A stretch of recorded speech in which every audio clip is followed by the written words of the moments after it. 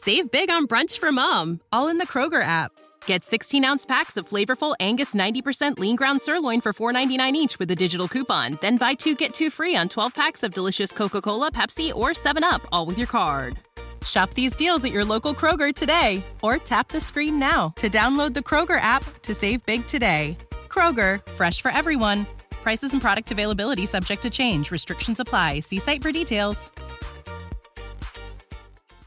This weekend, we fall back. The clocks change. We get an extra hour. Joe emailed me and said, Dan, he was writing to Dan at WRL.com. He said, Dan, trying to find out what is the deal with the time change. We were discussing leaving it like it is now, year round. Now, I'll admit, this topic is way more complicated than it needs to be, but it is worth explaining. So, Joe, let's get into it. You see, right now, we're in what's called daylight saving time. And Sunday, we switch back to standard time. This is almost universally considered to be annoying. According to a new poll, more than half of the people in North Carolina want to get rid of changing the clocks altogether. The national survey shows similar numbers. But the real question isn't should we or shouldn't we, but it's where should we stay? You see, 46% want to stay in daylight saving time all year. 20% want to stay in standard time. Ask yourself, which camp are you in? Now, if you said standard time, that's easy. Any old state can do that. That's what Arizona and Hawaii do, as well as American Samoa, Guam, Puerto Rico, and the Virgin Islands. Parts of Indiana actually did it until 2006. They stay in standard time year-round. They don't spring forward, and they subsequently never fall back. But if you want to stay in daylight saving time year-round, that's when things get a little more complicated because of this, the Uniform Time Act of 1966. You see, this law got all the states on the same page in terms of time, telling everyone when to spring forward and when to fall back. It does give the option for states to opt out of changing the clocks, but if they do, they have to stay in standard time only, not daylight saving time, no matter how hard they've tried. All these states are states that have passed laws to stay in daylight saving time year-round. North Carolina considered one last year, House Bill 326. It passed in the House, but stalled in the Senate. Regardless, it's all performative because of that federal law. Although last year the U.S. Senate did pass the Sunshine Protection Act to make daylight saving last year-round. It passed unanimously, which was a bit of surprise since those people can't agree on anything. P.S. Little sidebar here. Can we stop giving these bills such pompous names? The Sunshine Protection Act. Don't you want to protect the sunshine? What kind of person doesn't want to protect sunshine? It's insufferable.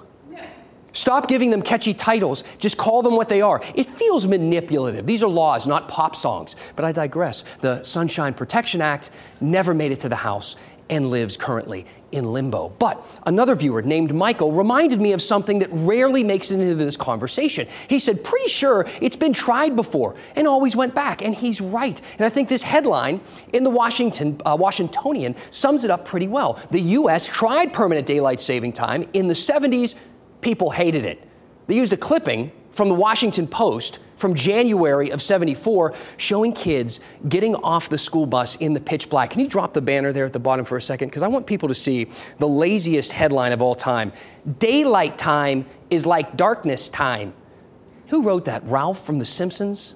Either way, by October of that year, the experiment was over. This is the New York Times, October 1st, 1974, Senate vote returns to standard time. Now, we've been asking people what they think about this on Megaphone today, and it sounds like most of you, what's it say, want to stay in standard time. So that would mean once we fall back, we would stay there year-round. We would never go back into daylight saving time.